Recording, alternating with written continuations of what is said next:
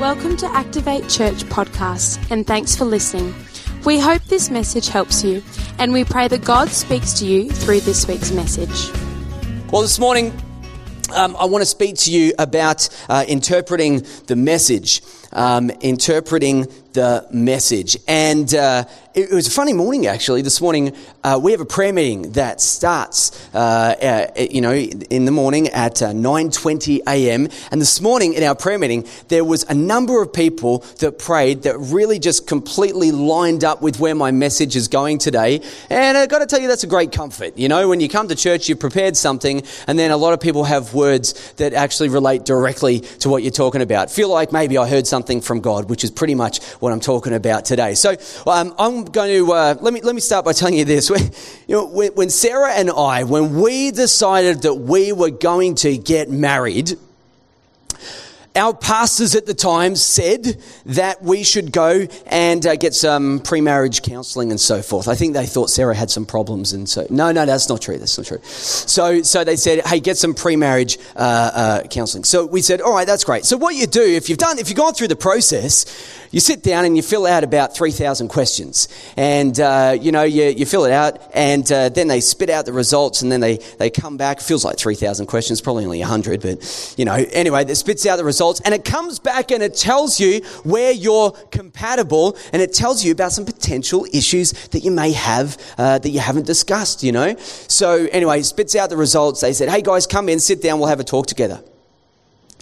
So we sat down with my pastors, and they said, look, to be honest, you guys did really, really well. In fact, you're compatible in almost every single area.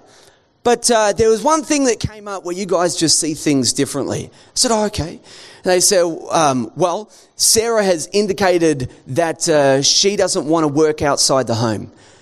She doesn't want to do that. And I thought, oh, that's odd. They said, Ben, you answered that you'd be really happy and encourage Sarah to work outside the home. And I thought, of course, my wife, she's gone to uni. You study for 4 years. She became a teacher, and she loves to teach.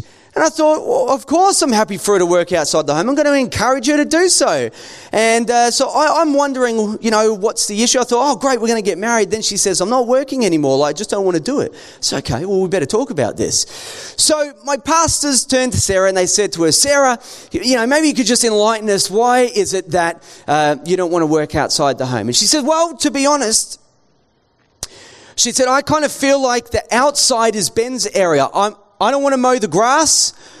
I'm not a lawn mowing kind of person. So when it comes to digging it, I don't like to dig. I'm not going to get in the garden and get my hands in it. And I'm looking at her like, what are you on about? What are you talking about? And I look at my pastors for confirmation, and they're looking at me like, what is she talking about? I'm like, don't look at me. I have no idea. And so we look back at her and we say to her, what are you talking about? Like, this question is sort of saying, like, are you happy to go to uni? She goes, oh, I thought it was asking me if I wanted to work in the garden, like outside the home. Not inside the home, outside the home. I thought, oh my gosh, and after that, of course, we got on the same page, which was great. But, she interpreted the question wrongly, and came to a completely different outcome. It came to a different answer, I guess. I used to work in recruitment, and I would post jobs online, and I worked in the accounting space.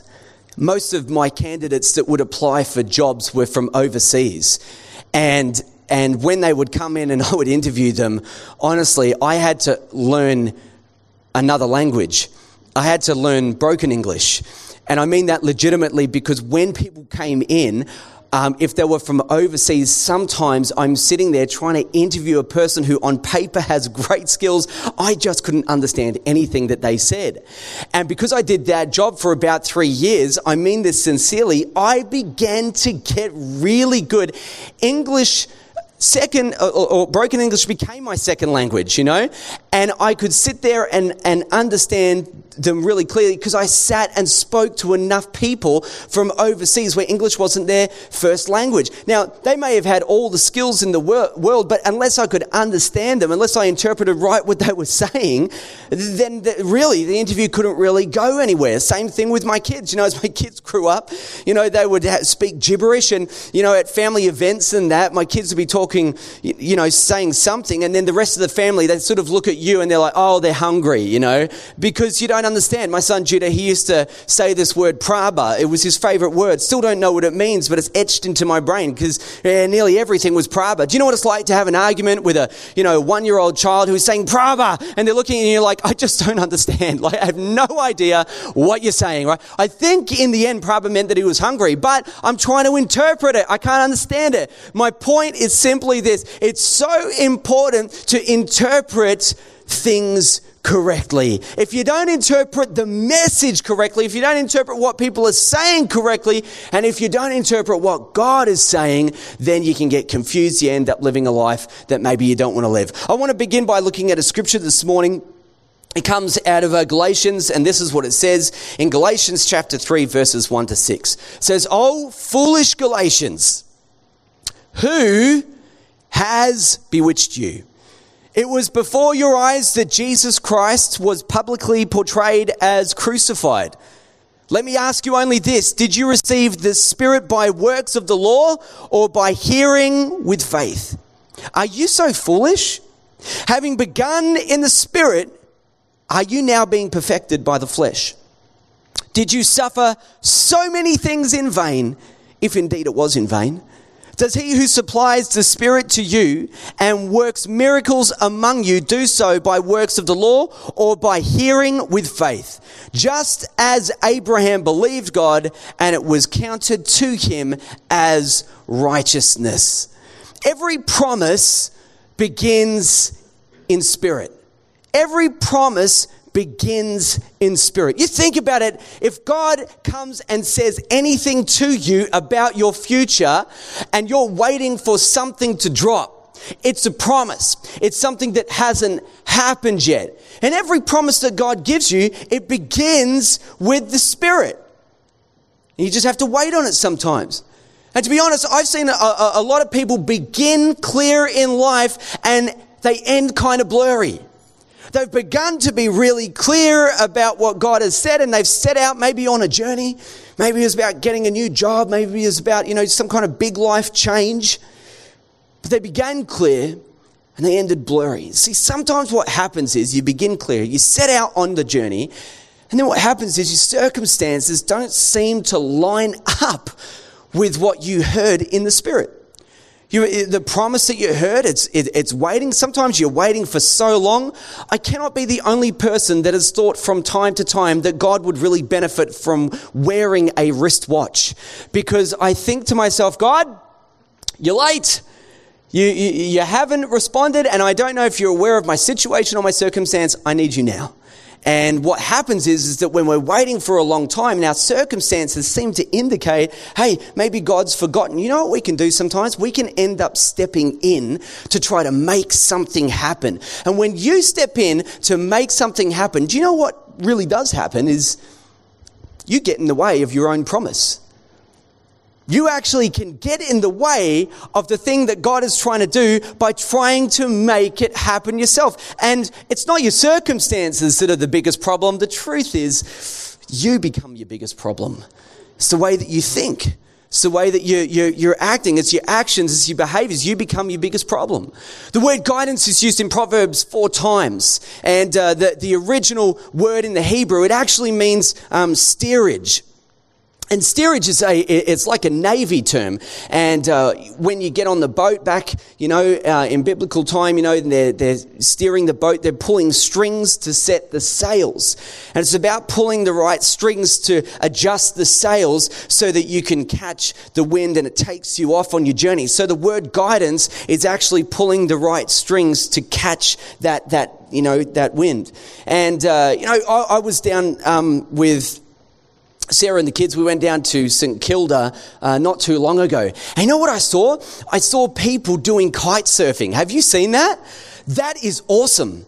I'm serious. I want to go kite surfing. I'm watching these people. They're going out of the air like 20 feet, like landing softly, and they can just go everywhere. And I'm like, that is unbelievable. Something that I want to do. And as I'm watching these people catch the wind, do you know, I see the most bizarre thing ever. I'm seeing most people are sort of going one way, right? But some of them have learnt to go in a different direction. And I'm not like a Navy guy. I'm not, into boats, and I'm certainly not a sailor. So someone's going to say, oh, I know how that works, right? But as far as I'm concerned, if the wind is going one direction, that's the direction that you go, because you have to go wherever the wind is taking you, right? But some people have learned how to actually steer their kite, and everyone's going one way and they're going the other way. And I have found that when you begin to follow God and you learn to lean into His Spirit and let Him actually guide you, that He can adjust your sails and teach you how to adjust everything in your life. Everyone's going one way, you're smoothly sailing the opposite direction. How are you able to do that? It's because you're leaning into the presence of God. You're leaning into the Spirit of God. You're allowing Him to actually steer you and take you the right way. I've seen lots of people in life who have tried to steer and navigate tough seasons, and they've began well, but it kind of ended badly. It's like when people decide that they're going to get married, they come and they stand at the altar and they say, "Till death do us part." In sickness and health, for better or worse, richer or poorer, whatever happens in life, hey, I want you to know that I'm really committed to you, and we're going to do this. No matter what happens in life, we're doing this together. But then we know that there's lots of people after that moment that go and get divorced. Now, if you are divorced, I don't know your situation or your circumstance. Certainly don't want anyone to feel guilty about that today, but let's just acknowledge that it actually happens. The point I'm simply trying to make is that people, they begin with the idea that they're going to make it through thick and thin. And actually life gets in the way, and sometimes people get in the way. And even though they had the best intentions, it didn't end exactly like it would hope. Paul is saying the same things to these guys. He's saying, "You foolish Galatians, who has bewitched you? You began something in the Spirit, but what are you doing now?" And what's happening is the Galatians, they're starting to try to do stuff in their flesh. In other words, they're becoming works-based. We're saved by grace through faith in Christ. We're all saved by grace. So you can work real hard at it, right? But you're saved by grace anyway. And what they're really saying is, I can do it. Let me tell you something. Don't ever try to do it on your own. Don't try to do it on your own. This happens pretty regularly, but I was in the car with Sarah and we go down to Churnside Park Shopping Centre, and as Sarah likes to drive, so she's in the car and she's driving, and we start to pull into the car park. Now, I'm comfortable with the dimensions of our car, but I'm very uncomfortable with the dimensions of the car park. And as Sarah starts to pull into the car park, right, do you know how many times on the tip of my tongue, I just want to say, you're going to crash. And I feel the tension and the anxiousness, and I'm looking, and like when you are really getting nervous and you raise your eyebrows like, it's going to happen, and I'm sort of leaning over that, and I'm just waiting for us to sort of scrape the side. And the truth is, at that moment, what I really want to do if I was to give in? I would just reach across, grab that steering wheel and say, "Come on, let me do it. I want to help you because you look like you're going to crash." Now, the truth is, she never crashes. But me, I want to wrestle control of the steering wheel because I'm afraid that she is going to crash. And you know what? When you think your life is going to crash, you can have the tendency to wrestle your life back from God to try to take control of where you're going. And I'm telling you, if God has authored something in the Spirit, you are better off just sitting back in the passenger seat and letting God drive your life. Just let Him drive your life. You try to wrestle for control, it's one of the worst things that you can possibly do. If it begins in the Spirit, don't try to then go ahead and author something in the flesh. Don't try to go ahead and just make it happen yourself. I want to do a quick interview, if that's all right with you guys this morning. I have a good friend of mine here this morning. His name is Keith Townend. Would you guys welcome Keith as he comes this morning? So, what happened recently, and you guys would be, many of you would be aware of this, is that Keith has been on staff here at Activate for a number of years now. And at the beginning of this year, we made a decision for Keith to step back from the role that he was in. So I just wanted to speak with Keith and speak with all of you this morning. And Keith, I'm just wondering if you could begin. Could you just tell us why initially you stepped back from your role in the first place? Yeah, sure. Excuse me. It was over the Christmas break. I was spending time praying and thinking about the new year that was coming and asking God, what direction do we need to take, particularly from the administration finance point of view, which I was responsible for. And God said to me very clearly that I needed to give up my full-time role, that as we moved as a church into this new year, we were to focus on ministry, to focus on reaching into our community. And the way God put it to me was the time to be focused on administration and finance, that was for 3 years, has now gone, and we need to focus on other things. So I needed to step out of my role permanently and use that money for other ministry type initiatives. So you heard from God, you felt very comfortable with that. Can you tell me, after you heard from God, obviously we had a conversation and we decided to move forwards, and what were the circumstances that followed immediately after we had made that decision? Okay, so we made a decision and I obviously started looking for work. So I needed to step out of the role, and I understood all the implications that went with that. With someone in their mid-50s looking for work was always going to be a challenge for the world, not for me. And so I started looking for work, and I spoke to Ben. I was clear that God said I need to step out full time. But as we processed that, there was lots of things that needed to happen. There was lots of administration things that happened every day that I was doing that meant Ben didn't have to do them. Obviously, I was getting income from the church, so that paid all my bills. So what we did is I stepped out of the role full time and started working just 2 days a week for the church. And so that meant that we were still able to do the jobs on the 2 days I was here that needed to get done.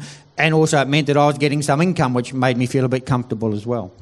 How many jobs roughly would you have said that you applied for?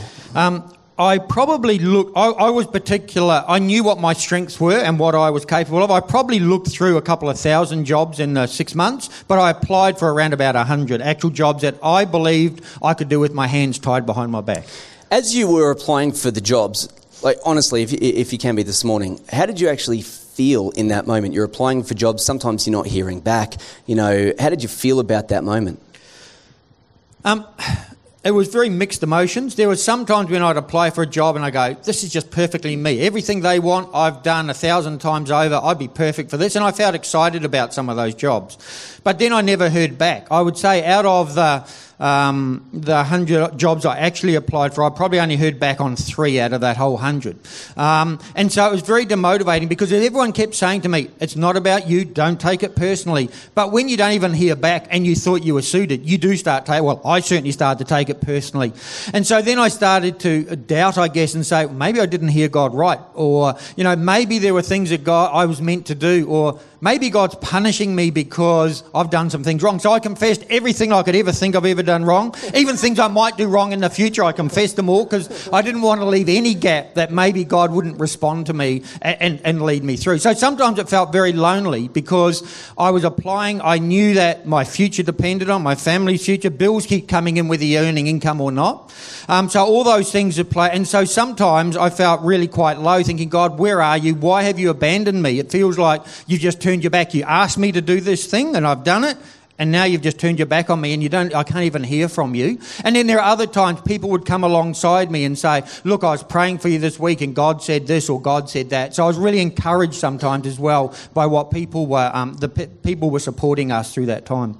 It's a tough thing when you feel like God has called you to do something and then you try to work it through it and your circumstances are just not working out the way that you thought God was going to move, And I think it's really easy to get into that situation and to doubt. So last month I was praying, and of course Keith, as you mentioned, that we're keeping him on 2 days a week because, to be honest, as a board, we sat around and we said, I'm concerned. I want this guy to continue to be able to pay his bills, and we want to honour him for the man that he is and everything that he's done. And so, every week, 2 days, every month we extend it out, another 2 days, a week and so forth. So last month I'm praying, and I hear God say to me that basically we just have to cut those last 2 days.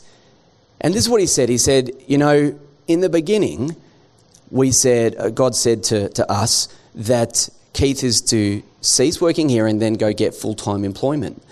And to be honest, I didn't want to be the person who was obviously being continued to be employed, sitting in a room saying, that's all right, mate, I've got faith for you. I believe you'll get a job.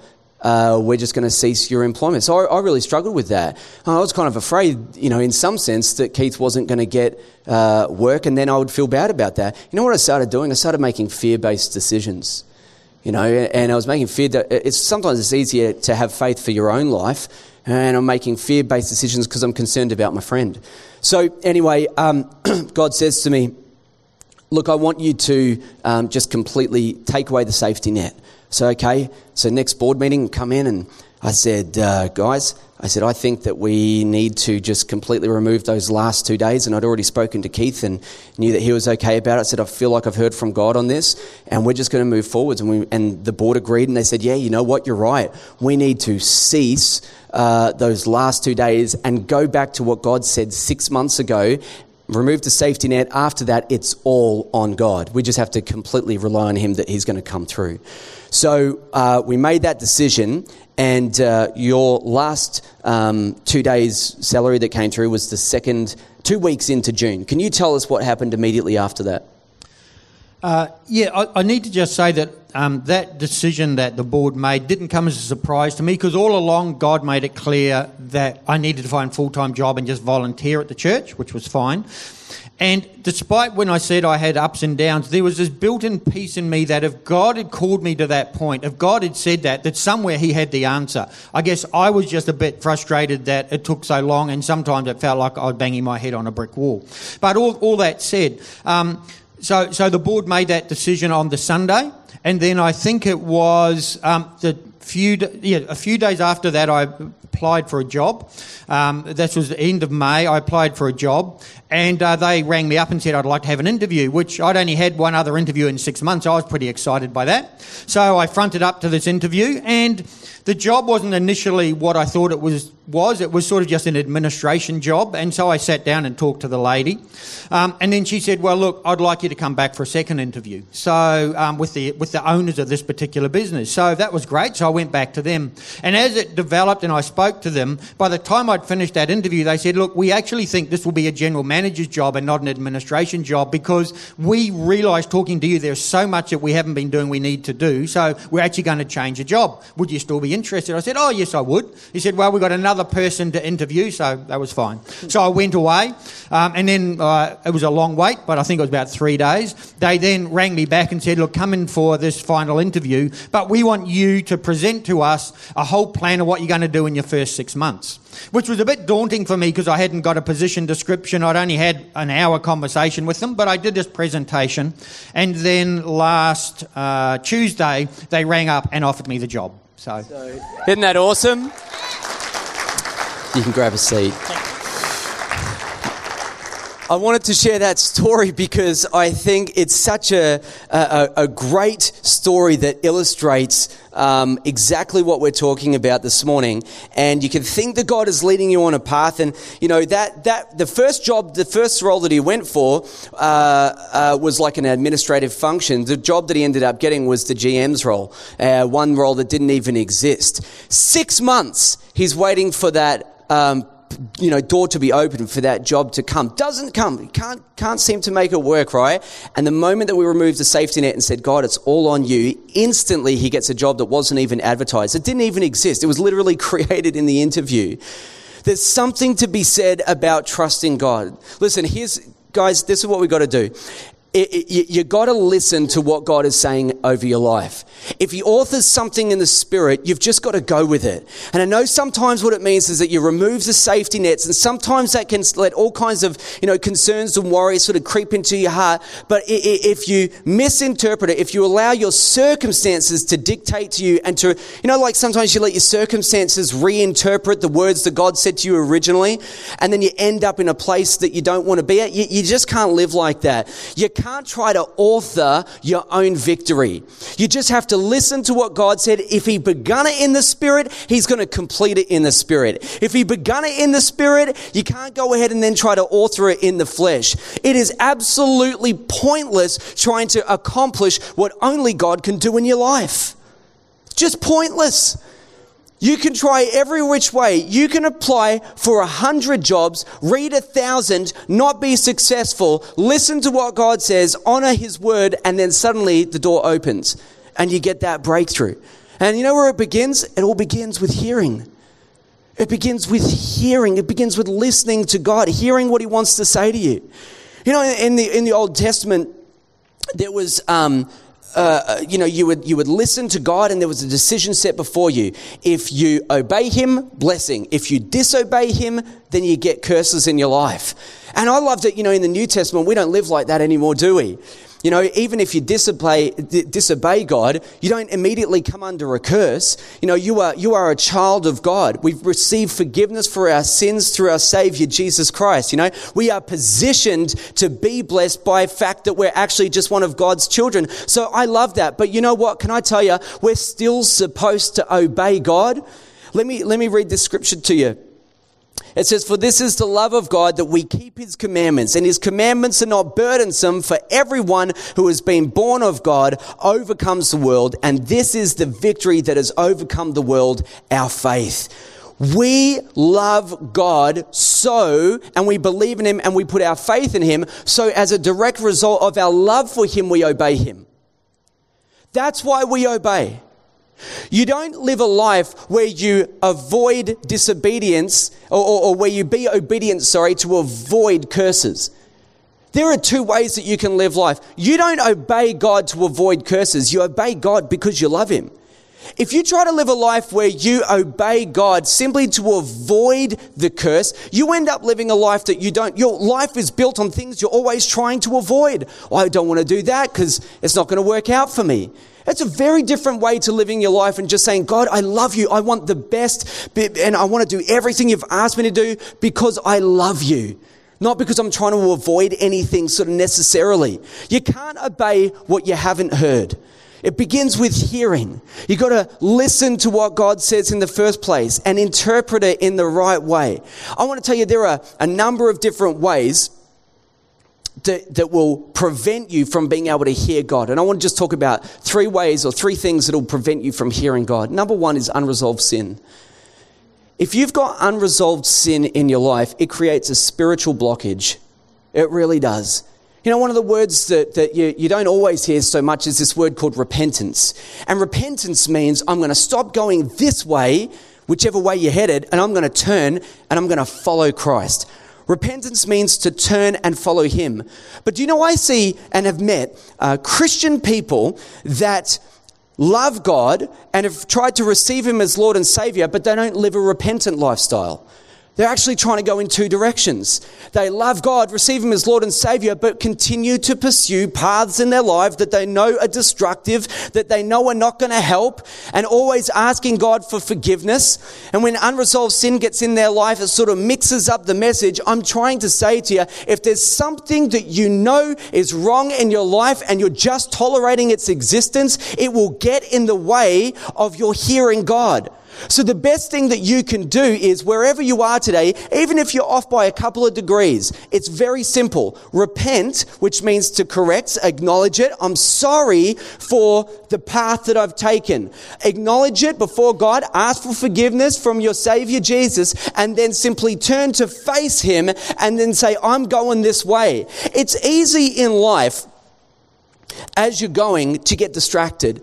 When you live a lifestyle of repentance, you keep correcting the course and then you keep following God. That is what it means to live a sacrificial life. Anyway, that's the first one. Unresolved sin. You got to make sure you settle it in your heart and in your spirit. The second thing that will prevent you from hearing God is presumption. Do you know how many people I've met that when a door is open in front of them, they just assume it's from God? Can I tell you this morning that God is not the only person that will open doors in your life? And if you go ahead and presume that the open door is there, God must have done it, and you step into that, you may find yourself stepping into a future that you don't really want because it was never God that opened the door in the first place. Many years ago, Sarah and I had the opportunity to go over to Perth and to pastor a church over there.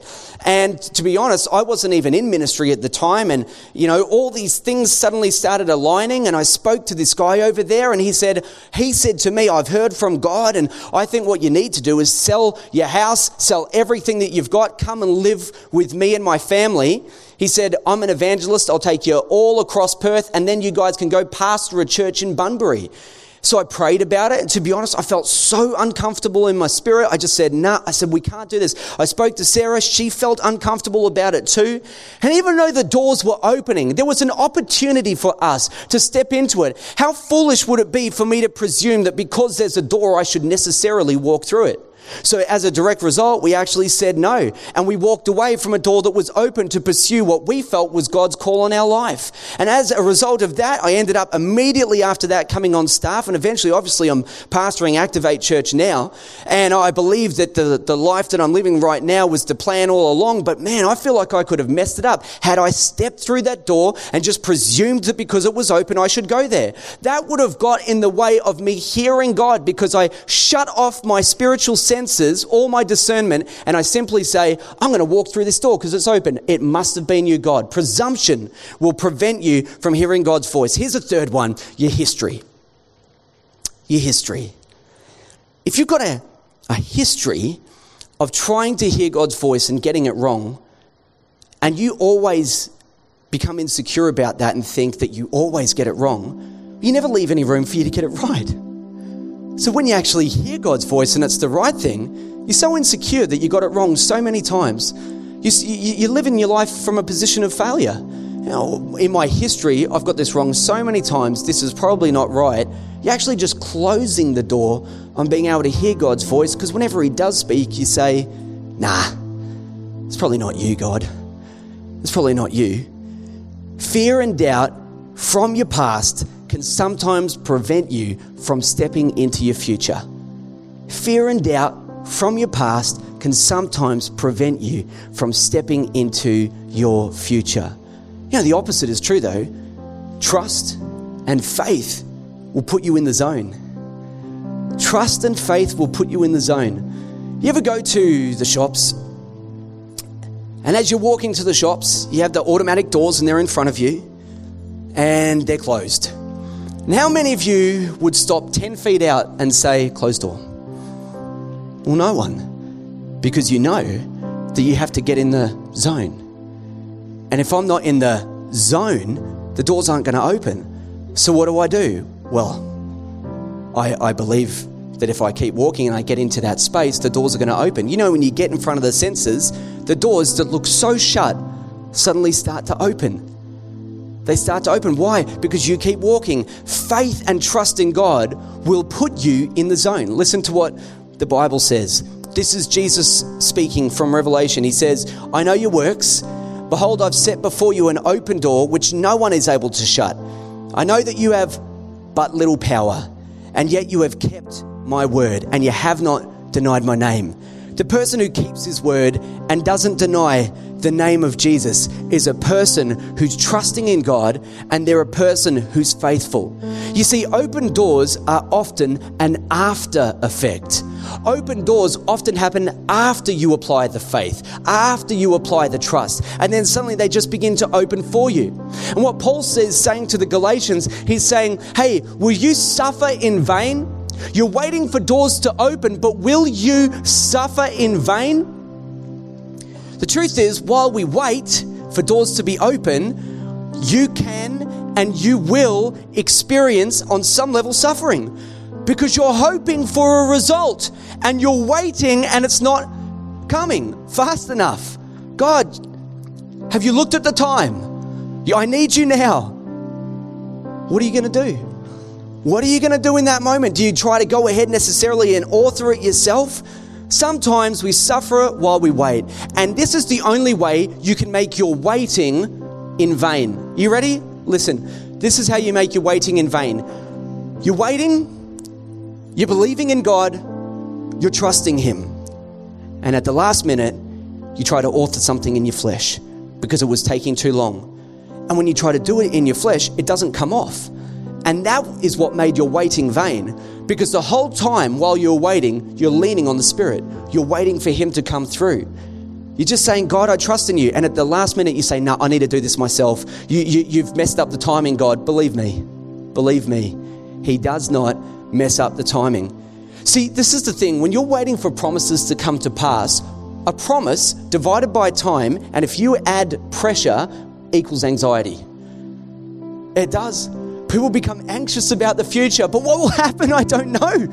I'm not sure how this is going to end up. People get filled with anxiousness. And when you're filled with anxiousness, you will respond in a couple of ways. The first way is you want to curl up in a little ball and hope that the world goes away. Or you say, I have to take control of this. I have to do this myself.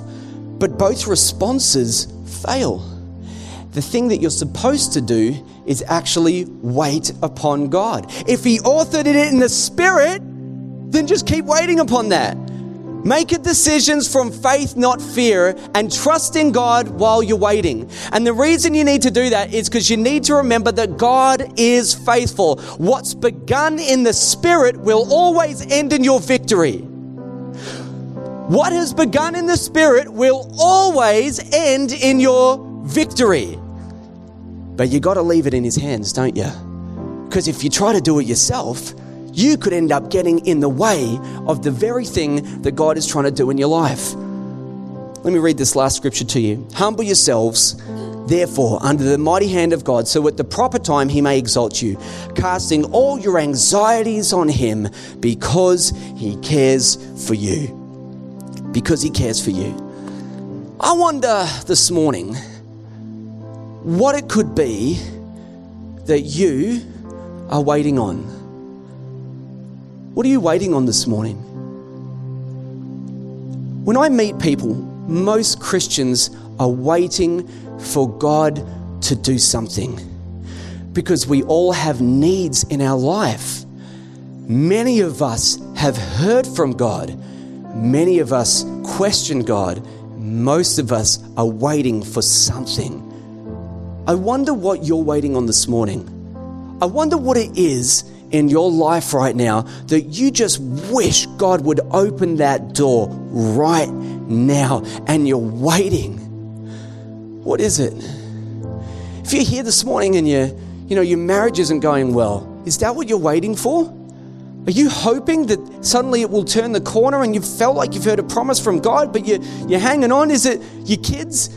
Your kids, they're turning away from God and you're just hoping, you're anxious over their life. You're saying, God, I've prayed for them. You told me that they would end up in this place, in this future, and yet I look how destructive the path is that they're on right now. Are you waiting for that? What door is it in your life that you are hoping would just open right now? Like, God, I need you. I need your help. I need your provision. I need to know that you're here. I need to know that you're going to fix this situation. I've heard you, but the truth is, God, I'm tired of waiting and I'm not sure how much longer I can do this. What are you waiting on this morning? What is it that's in your life that you say, God, just please resolve it right now? Or perhaps you want to curl up and just hope that the world will go away. But you know what? I have such good news for everyone whose ears are open to what I'm saying today. I've got good news for you. If He begun something in the Spirit, if He authored it in the Spirit, your victory is guaranteed. if He authored it, if He said it, if you're waiting on something that He said, I promise you this morning, absolutely, that whatever it is, He's going to bring it to pass. We trust you enjoyed this week's message. For any more information about Activate Church, check out our website www.activatechurch.com or download our app online, and have a great week.